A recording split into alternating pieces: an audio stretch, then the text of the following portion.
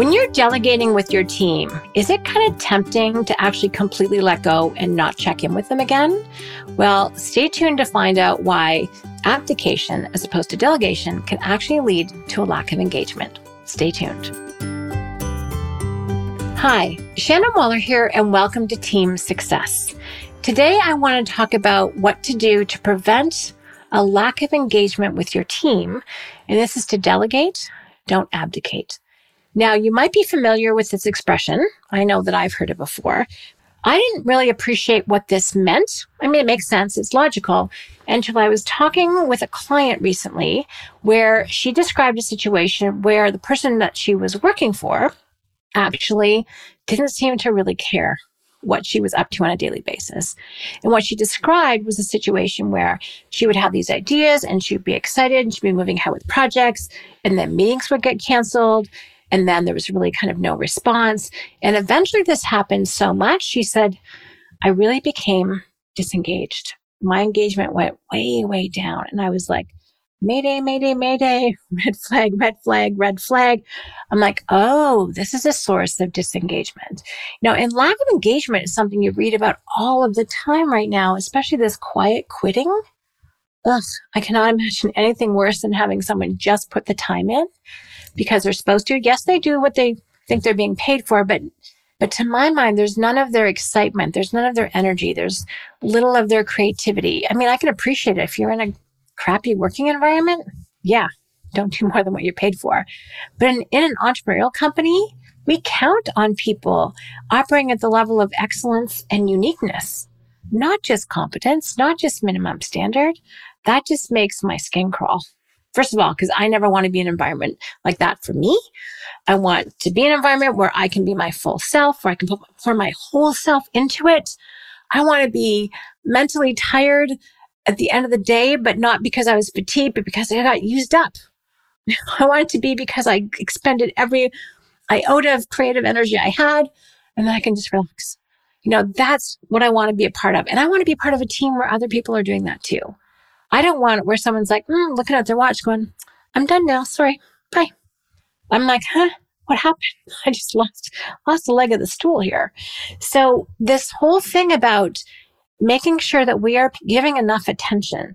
So the issue is, are we delegating without abdicating? And I actually do think it can happen with who, not how a little bit. Now, when you're the who, you're going to do what you do best.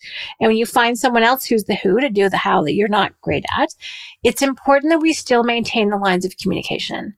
Just tossing the ball, we actually call it a drive-by delegation sometimes, and whipping the baton at their head and hoping they catch it and not communicating again is actually not the best way for unique ability teamwork.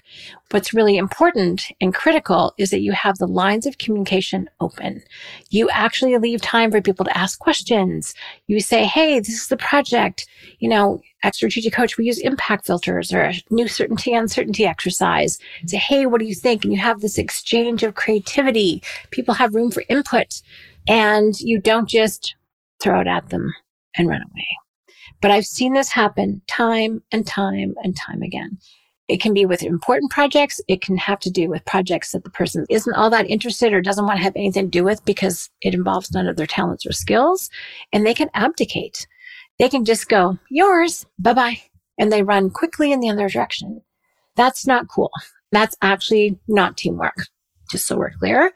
And what happens is the other person's left holding this thing, whatever it is, probably has some questions, does some work, comes back, doesn't have anyone to share it with, doesn't know if you actually now care, which is nothing worse than expending your creativity and your time and your effort and energy, and then going back, hey, I've got this great thing, and the other person's not even present, doesn't seem to give a you-know-what.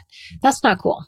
So it's really important that we give our what's called time and attention to the people that we work with. And it can be external people, it can be internal people, it can be our colleagues, it can be our subordinates, it can be our team members, you name it. It's very important to make sure that you have not abdicated your role in terms of leadership, management, accountability, all of that, to actually make sure that you are present.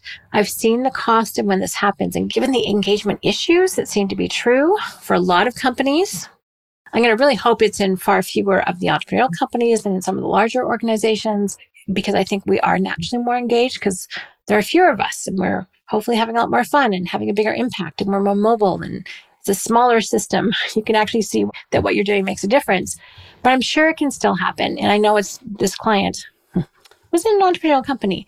And so it's really that sign of that leader who also may have checked out. Maybe they're not being paid attention to, so they kind of pass that down the line. You'll have to go back and examine that yourself. But I just really want to stress, if you are experiencing any kind of a lack of engagement, make sure that people are being paid attention to. Make sure that they're not having to operate as lone rangers. Best case scenario in that is that people end up siloed. Worst case is they end up completely disengaged. So your management, your leadership, it's absolutely vital that that they're delegating, not abdicating, that they are passing the baton over, answering questions, picking a baton back up if it comes around. It means that they are really astute and tuned into what is actually going on with their team and not running away in the other direction empty-handed. So short and simple message today: delegate, don't abdicate. Make sure that people know that you care. Make sure that they know that you're invested in the end result. Don't give people projects if you're going to forget about them 2 days later. Use our tool called the Impact Filter from Strategic Coach. Make sure that you're really sold on the idea. Sometimes we're like, isn't this a great idea? Someone goes off and done it, and then we're like, oh, we fell out of love with our idea and we forgot to tell anybody. So don't waste people's time and effort doing that. But there are so many ways to fix this very simple problem. But again, it's simple, but it also happens a lot. So just make sure it doesn't happen with you. Thanks so much for listening. If you have any questions or comments, please let me know at questions@strategiccoach.com. And as always, here's to your team success.